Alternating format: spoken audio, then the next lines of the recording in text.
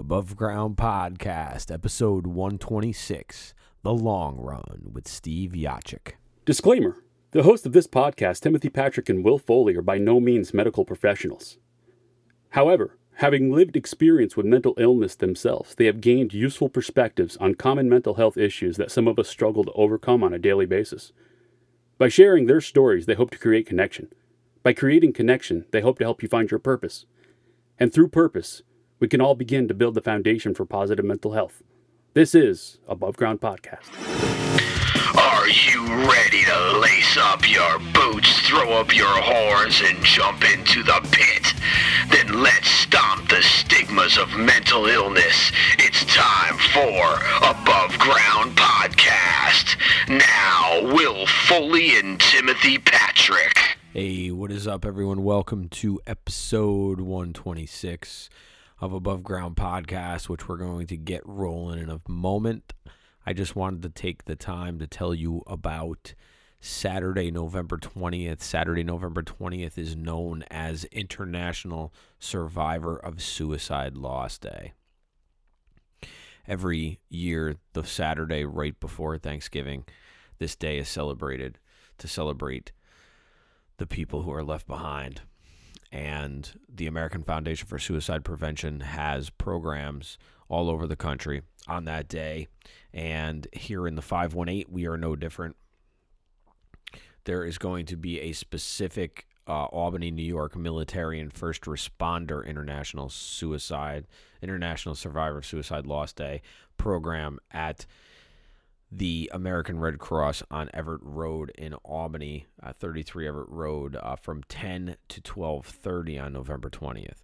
There will also be other events throughout the Albany area, as well as an online offering, which I will be a part of. And you can go to afsp.org/ISOSL and find your event that you would like to go to. Sign up, register, and it's free. And I think they're very important. It's very important for survivors to feel like they're less alone. And these days, even though they're hard for people, often are beautiful days of celebration, of celebrating the lives that are left behind and being able to look back on our loved ones that we've lost. So International Survivor of Suicide Loss Day is Saturday, November 20th, and that kind of leads us into episode 126 with Steve Yachik. Steve is a first responder from Central New York.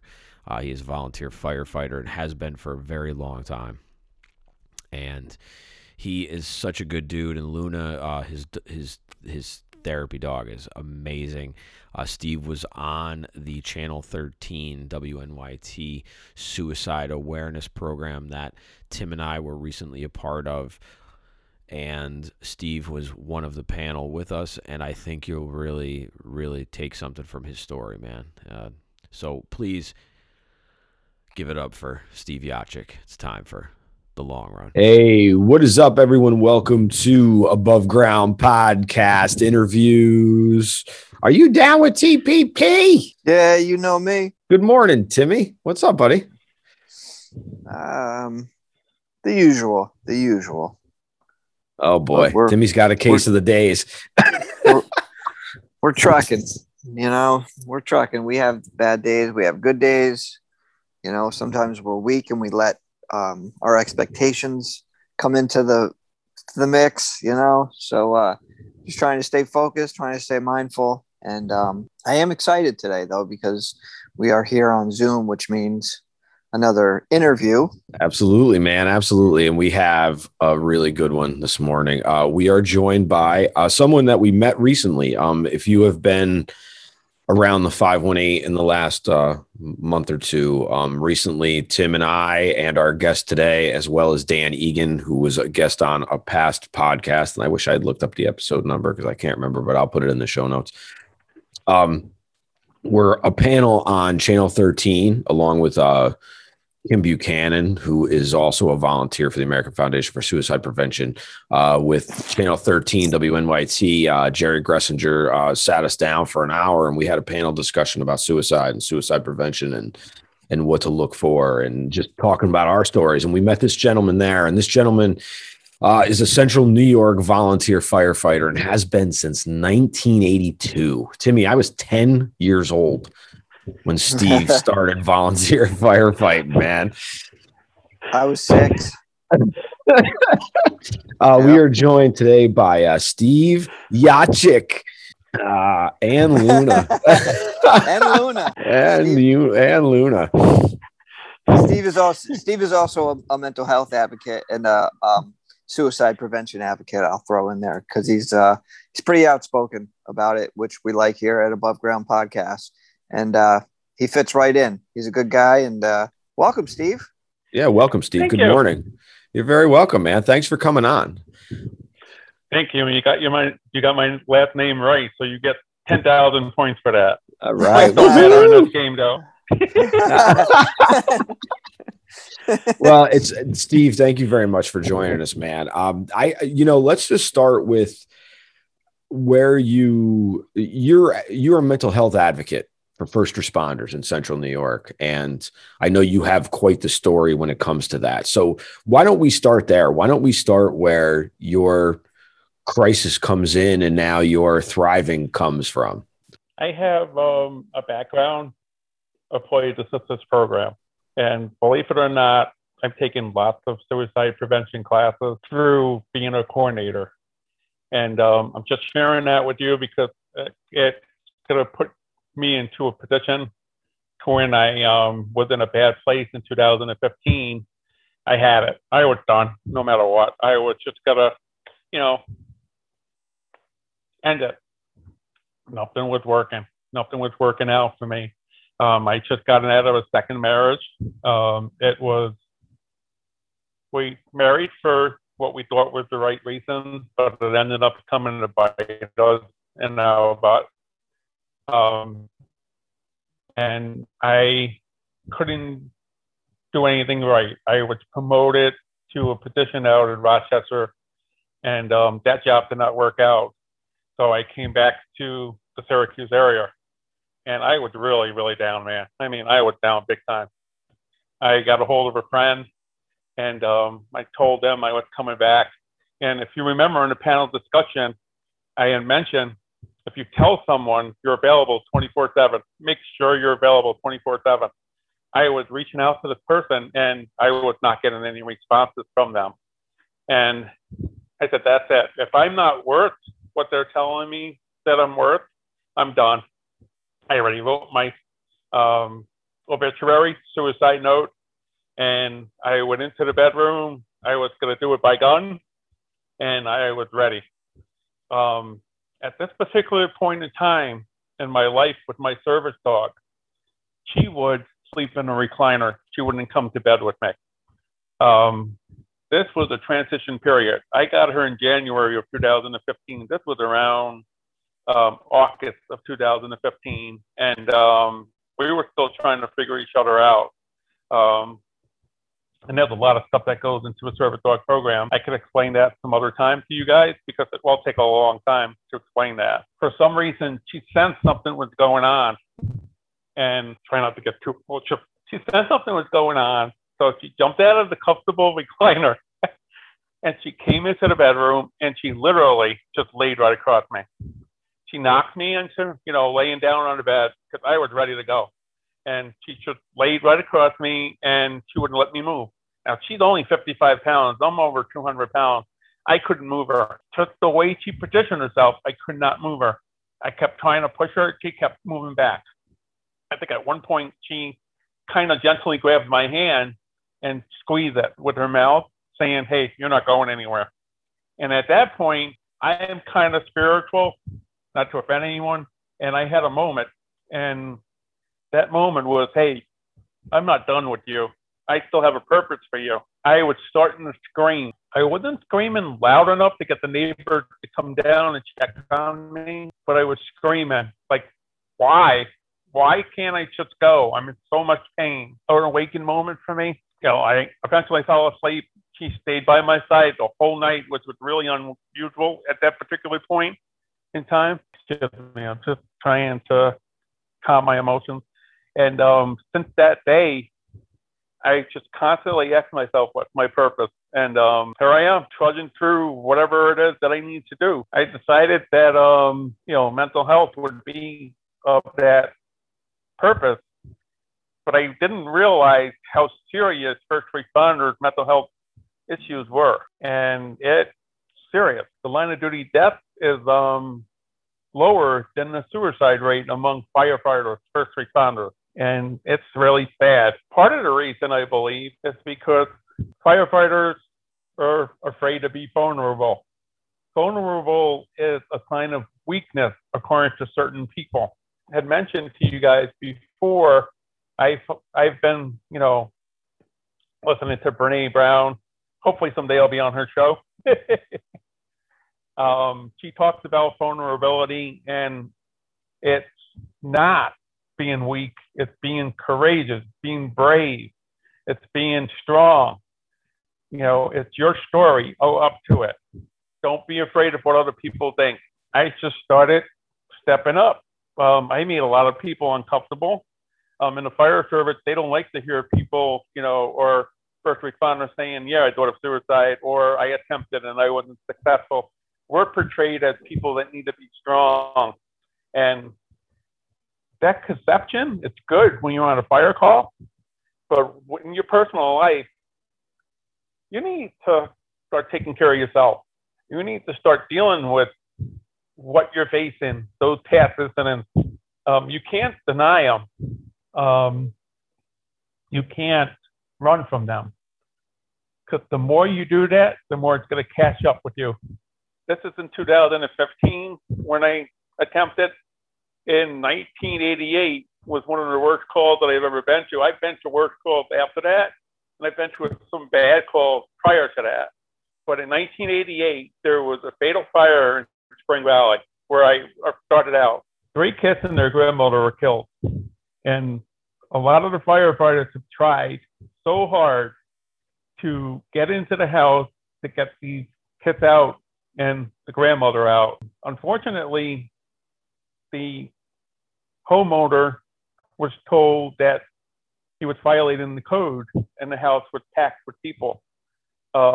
They did say at one point they thought the smoke detector went off, but we're not sure. One of the kids, unfortunately, was in the front window, fell through, I believe, and it was a gruesome sight that I'll never forget.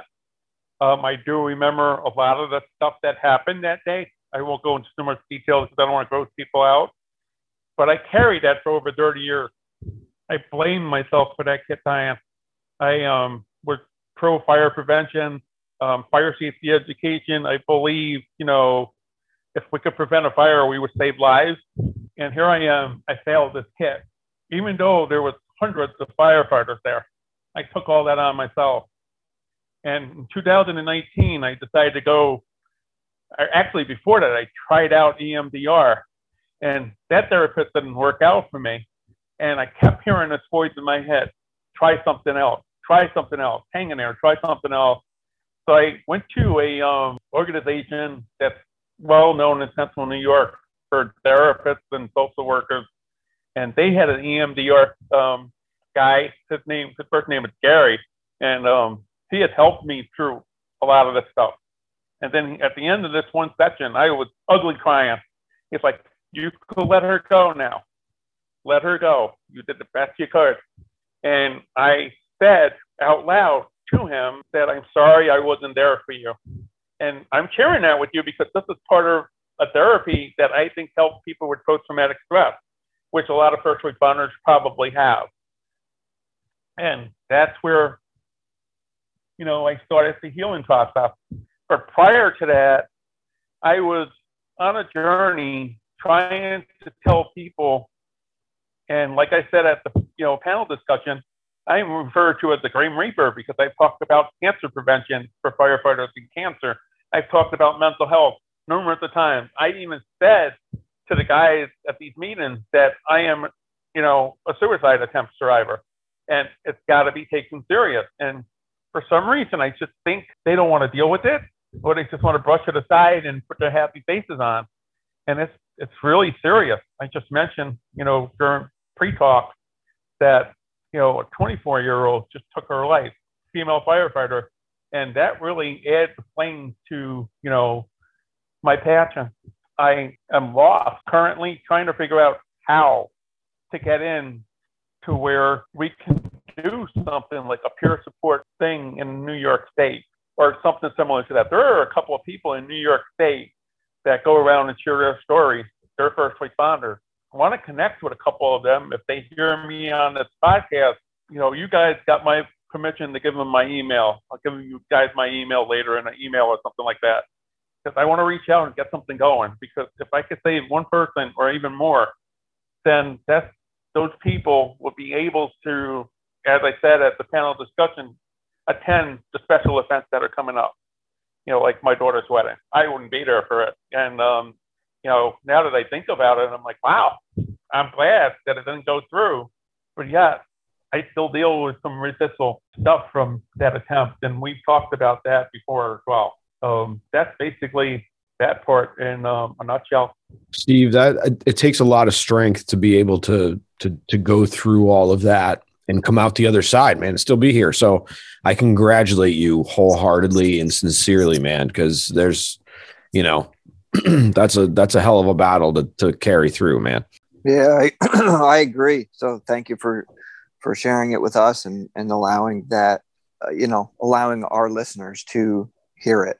These are stories that, as you always say, especially with, first responders, firefighters that aren't really in the line of view. We don't talk about them enough. So it's a good thing, And to put it out there openly too, man, we're always open. Tim and I are always open to the discussion. So if whoever these people are that Steve is talking about, you reach out, man, we'd love to have you on too, to talk. You got an open forum here. Cause we all know someone who's a first responder. I think I know several firefighters and stuff and police officers. So it's not like we don't have anybody that's around us that we don't know. Steve, I kind of wanted to kind of just see, I know you're very happy about being here for your daughter's wedding and that's such a great moment that you can celebrate. And I know in my own personal struggles that was a big reason why I didn't follow through because of the lasting legacy that we leave behind when something like this happens. What do you think is the first thing that we can do to help first responders open the door? Like, where's the bridge in there? Where can we help? How can you help? Like, what's the first door we can open for that? That's a great question. I would have to say stop being very judgmental of people as a first responder, as a firefighter. I know from talking to my fire chiefs, current and past, that they sometimes are overwhelmed with the training mandates and everything, that they have a tendency to not overlook, but have a tendency not to focus so much on the health of the individuals in the fire department. I also know that my story, when I knocked on a door at 18 years old and said, I want to join the fire department, I already had a lot of junk in my bucket, if you know what I mean. There was a lot of warm fuzzies in there. I was already sexually abused. I was already physically abused, mentally abused. I was bullied all my life because of my hearing disability. And I was looking to help people to make myself feel good. And I think that's why a lot of people want to help out as first responders, especially volunteers. I came knocking on the door and I said, hey, I want to join. But these guys knew me for quite some time. They weren't sure how they could handle my hearing disability. And I can't blame them for thinking that. But I've gone beyond that. I've proved myself to them. But the biggest thing is coming into that door, the expectation level is way high. And back then, and I'm not trying to knock any fire department or anyone particularly or personally, but back then, fire departments were a social organization with good intents to help the community, but they also did a lot of drinking. I came from some alcoholism in my past. They were so manly men. They didn't show any emotions. They would rather drink away things. I was wondering why they were drinking instead of talking about it, because we did have a debriefing at that time. The debriefing thing, which started in and up back then. I couldn't be part of it because I was told by my supervisor that I would be fired if I didn't plow that particular night. And that really bothered me. But I knew debriefing was there. Maybe had I been debriefed, maybe I could have dealt with it better. I have no clue. It just didn't happen. But I was just trying to figure out why these guys were drinking all the time. And I met a couple other firefighters, and they were struggling with things, so they wanted to drink. And now I finally got why they were doing it. And later in life, I attended some open AA meetings, Al-Anon meetings, for various reasons. And I learned, because there were a couple of firefighters at those meetings talking about their struggles and why they had to have that drink and why they're starting to dry up. And it was interesting to see how firefighters don't like to be vulnerable. They don't like to come out and say, hey, I had a bad fire. I can't cope with it right now. Can you help me? Taking that a little bit step further, how can we help? The peer support thing would be great because I'm in the Syracuse area. If I'm struggling with something, I'll call a guy out in Western New York who doesn't know me and say, hey, this is what I'm going through. Can you help me? Peer supporters, and what I'm thinking of, would have resources for these people to contact so that they can get help. And that's the first start right there. Is a firefighter coming down and saying, hey, I'm struggling with this. I need help. Guide me. And you keep it confidential. You keep it under the wrap. You keep it behind the scenes, unless it's serious, where the actual person is definitely going to, attempt or contemplate, and then you as a peer supporter think that you need to step it up. That's where the training came in for me, to know that as a first responder, we're mandated reporters. We have to report no matter what. If we think someone's going to hurt themselves, we immediately got to do something. We just can't say, well, let's see how this goes. And we all know that. So we can help each other out, understanding that lingo and that requirement, and maybe save some lives or help these people get through their difficult time. The other thing was that I was an EAP coordinator and I had training in suicide. This was before 2015. That's how dark my place was. I'm really being vulnerable telling you that I failed. It was a failure that was a successful failure, as I put on Facebook a while back, because I'm still alive. You know what I'm saying? I remember you had a podcast and you talked about failure. It can be good or it could be bad. I try to look at failure as a good thing now. Back then, at that dark moment, I felt like a failure. But I learned to twist that around and say, I'm not a failure. I failed at that, or I failed at this, rather than letting that whole situation become my identity. And thanks to you guys, people hear that, they get onto it. Yeah, that's right, man. Fail forward. And I that's a concept that Tim and I have been discussing over and off and on the last couple of years since I had heard about it, because it's just a reframing of the idea of what learning is. But I kind of wanted to go back to where you were, because I heard so much in that conversation about how you, like when we started to talk about opening the door and how you walked into that fire department at 18 and there was all these expectations. And I wanted to ask you this as a first responder, because do you think that by glorifying things the way we do with TV shows and stuff, do you think we amplify the expectations that are put on our first responders to be these completely, like superheroes, as a matter of fact, like that they can't be vulnerable? Like it's almost, there's almost such a stigma about that they have to be so strong because we put such a spotlight on what they do, with all the shows and stuff. Now, I'm saying culture does it with everything, but do you think that actually adds to the expectations that a lot of these younger kids aren't expecting? Yeah, I think so. I do recall back when I was in Rockland County and I was a member of a couple of fire departments down there. There was a guy that came in and we had a bad call. He said, I'm done. I said, I don't know how you guys handle this, but I'm done. And we do glorify it.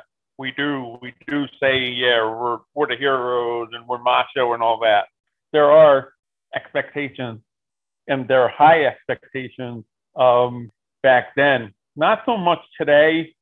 And I take on that myself. If someone walks into the door and says, "Hey, what should we expect if we join?" And I'm involved with that, I'll let them know. There's going to be some days you're going to really see some really, really bad stuff. Just let you know. That's exactly what I was just going to say, like, because you had talked about peer group or peer support like that. Is there something that maybe even you can start up, like an introductory program to volunteer firefighting, and have it be like a like a 2-week class, like 2 or 3 times a week, 2 or 3 days out of the week, where you could bring this stuff to everyone's attention and talk about overall what you will be experiencing. They try to touch on that in their initial training, according to what the state fire instructors have told me. I don't think they do, because I've asked a couple of new recruits after they've dealt with stuff, after they've taken their class, have they talked about this? Some of them will say, yeah, in a way. Some of them will say no. I would love to do it. If these people are not listening to me, or, for example, I made a few phone calls. This is God honest truth. I made a few phone calls to someone in the emergency management department. I won't tell you what county it is, because I don't want them to get into trouble or scolded at, and I don't want to badmouth the service. And I said to him, where do we stand with this? And this was just debriefing. This wasn't peer support. This was debriefing. We got to get this started first before we can do this. And in some ways, we really need the peer support before we need debriefing. So it's a gamble there, which way we're going to go. And we're working on it. Then I recently called back after, unfortunately, there was a suicide in one of the fire departments in this county. And I called back about a few weeks later after the dust settled, and I said, where are we with this? Oh, we're still working on this part of it. Or we're still working with these people. I was literally pissed off. Literally. I'm like, this is like the second or third one we had in this particular county, and that's just where you're going with it? And I'm willing to volunteer. I'm willing to give you my time. Oh, well, people are making excuses for other people. And there's a retired fire coordinator from another county that I used to be a member of, and he would tell me debriefing is for, BS. And I looked at him and I said, really? Go back to being an EAP coordinator? We had a real bad accident. No, I'm sorry. We had a medical emergency at one of the residencies. DOT's got lots of shops throughout the central New York area. And I was an EAP coordinator there. I showed up. And I just showed up. I had my EAP shirt on. I just showed up. People knew who I was. And 2 days later, we went back, to see where the guys were at. And some of them were telling me the stories. The actual people that were involved and the people that were outside watching. And one guy walked up to me, he goes, thanks for showing up on the day of the event. Your presence made a difference to me. I don't know about everyone else. So I try to explain that to some of these, excuse my expression, bullheaded, hard-headed firefighters, that a presence of someone from your peer support group may make a big difference for one individual. And that's all that matters to me. I don't know what matters to you. I don't need 10 guys coming up to me saying, hey, this and that. I just need that one guy realizing that he matters because you called the peer support group to your firehouse. And it's just, it blows my mind, because these are the same people that look at the safety records and don't want a firefighter to get hurt, don't want a firefighter to get killed physically, but they don't care about the mental health. I'm getting fired up here. I apologize. But No, it's okay. It's okay. Do you think that if you could maybe talk to somebody either in a surrounding county or where you are, maybe, and get a room, like if there's an extra, I know some of those places have different rooms, whether they rent them out for outside birthday parties or events. But if you could get a room, hey, I'm Steve. This is a flyer. I'm going to put it on Facebook. I'm going to put it out on social media, and we're meeting Wednesday night at 7. And, you can come and we can talk about things, and we can talk about, if you're starting being a volunteer through the firehouse, and we can go over things. Like anything's on the table. I mean, do you think something like that would be beneficial? I'm going to ask my chief now that you mentioned that, because I had mentioned to my current chief that I wanted to do something in the county that I'm in. And he said, I got to get a hold of the fire coordinator. With COVID and all the protocols coming through, they're really overwhelmed. And I said, I get it, but just get me a meeting with him. And, I'm sorry, he's going to try to get a meeting with him, with me, or he's going to do a meeting with him and mention my name. So I've got an opportunity to talk to him again. I will mention this. I also, with your permission, will post this on my Facebook page. I've had a couple of people that are not firefighters listen to the panel discussion, and they were really proud of me. They were impressed with my vulnerability. They didn't think I could do something like that. And I am, I was bouncing off the walls, listening to the panel discussions, and I didn't realize at that point, Luna's over here saying, hey, what's going on here? We were talking, about the possibility of me being vulnerable to the point to where things would happen. The passion would be there. I know I got a little off track. Sorry. Yeah, I think that no, it's okay. I think that, you had mentioned before about like where to start. I think that's a perfect place to start. And I think what, I don't know, this might just be from my perspective, but I think one thing that becomes a barrier is the walls that everybody else puts up, and that they don't, they may say they care about safety. They may say they care about mental health, and some days it feels like that no one wants to help. And for peer support, and I'm sure Will would back me up on this, it's pure thankless, and there's not much support for peer support. So it's like, you kind of just have to jump in and try it. And just do it. I mean, we've had plenty of nights where we have had our peer group and it's just Will and I, and, no one shows up, and, you can either beat yourself up, or you can just say, well, I'm going to continue to put this out there and just do what I can do the best I can at this moment, Yeah, I just wanted to chime in real quick, Steve, because I do want to get to more of your stuff. Peer support, I think, is one of the most important things there is. And it's very hard to get people to come out a lot of times to peer group. And it is a thankless job sometimes. And it's also hard to keep your certifications if you're not actually in the field. Cause like I have to, like, I don't even think I did enough of my continuing education hours this year yet. And I have another year of my certification before I have to do something with it, or they're going to take it away from me. So, or I have to go through all the classes again, which I probably would anyway, just to keep it, if I was, just to have it, but because I like it. But it's a difficult thing, but I want to scream from the rooftops that it is so important to know that other people experience the same things you experience. Mental health is not separate from physical health. Mental health is physical health is mental health. Remember that, people.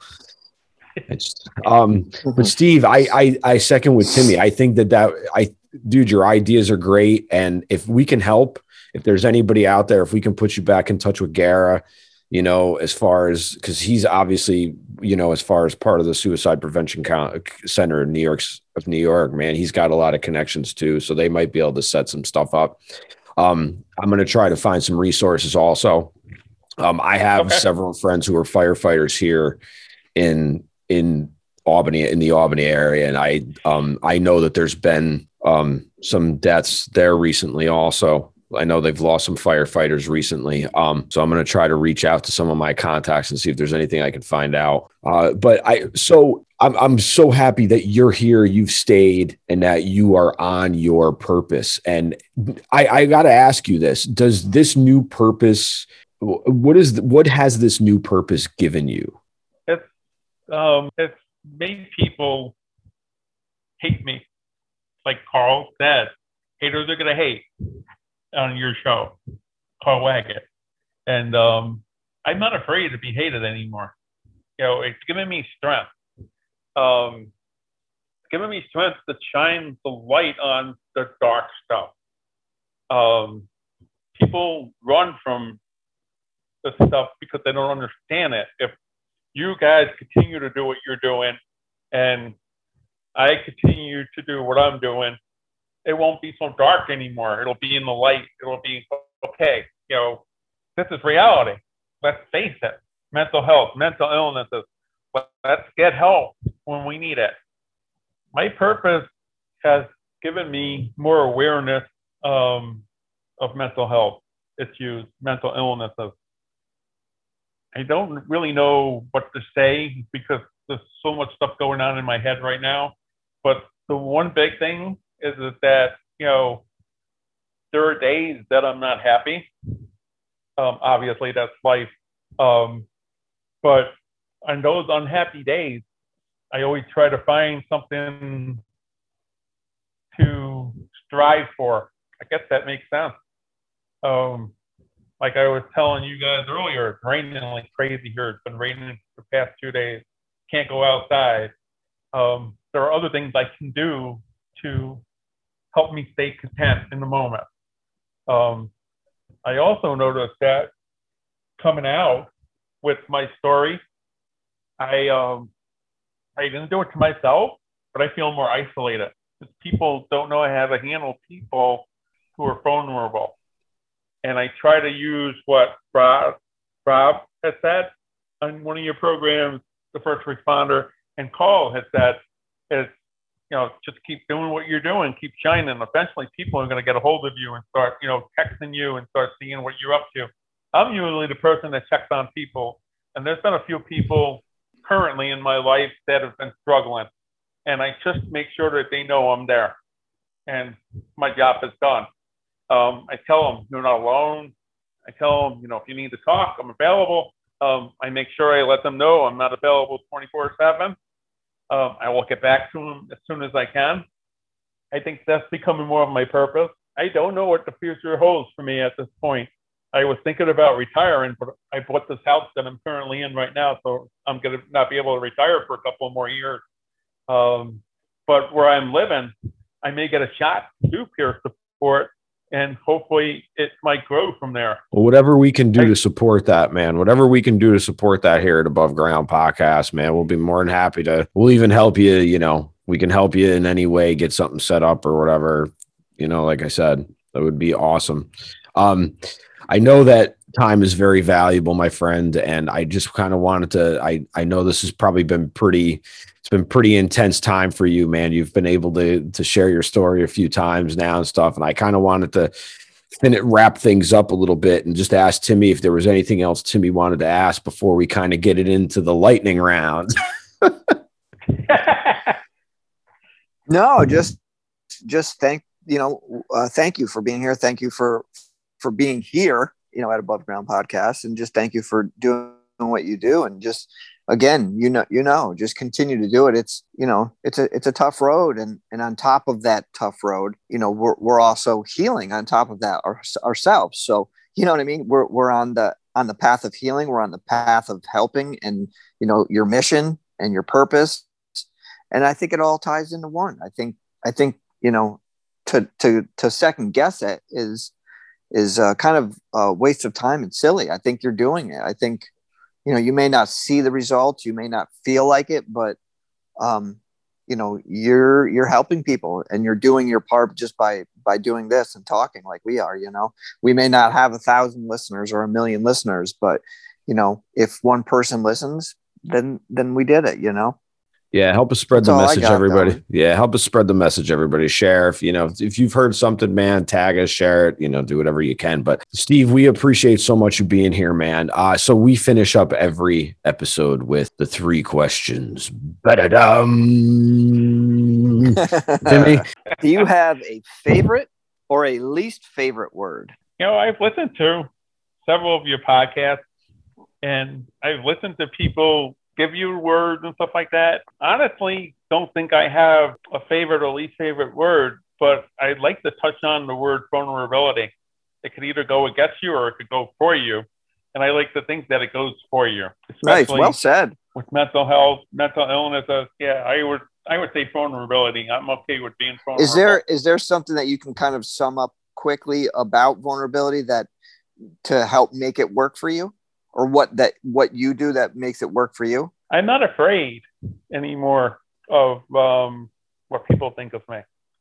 That's a good freedom to have. Yeah. That's the best way I can sum that up for now, Tim. Okay.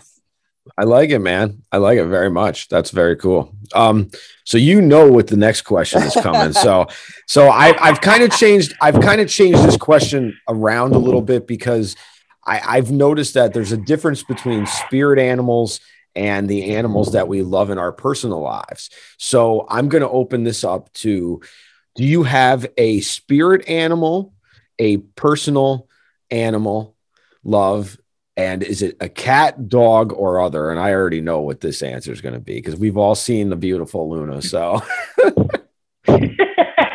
well, you talk about spirit animal. I'm going to throw you a curveball. I love dragonflies. I love what they represent. Wow. Okay. That is a curveball. I like dragonflies. It's thought that when you see a dragonfly, even a cardinal or something like that, someone from the past is thinking of you. But for some reason, I just love the peace and tranquility that dragonflies offer. Because you always see them around bodies of water. And I like the water. I like the lake. I like the ocean. Definitely Luna is my dog. I've had a family member ask me one time, "You prefer cats or dogs?" I said, "Definitely dogs."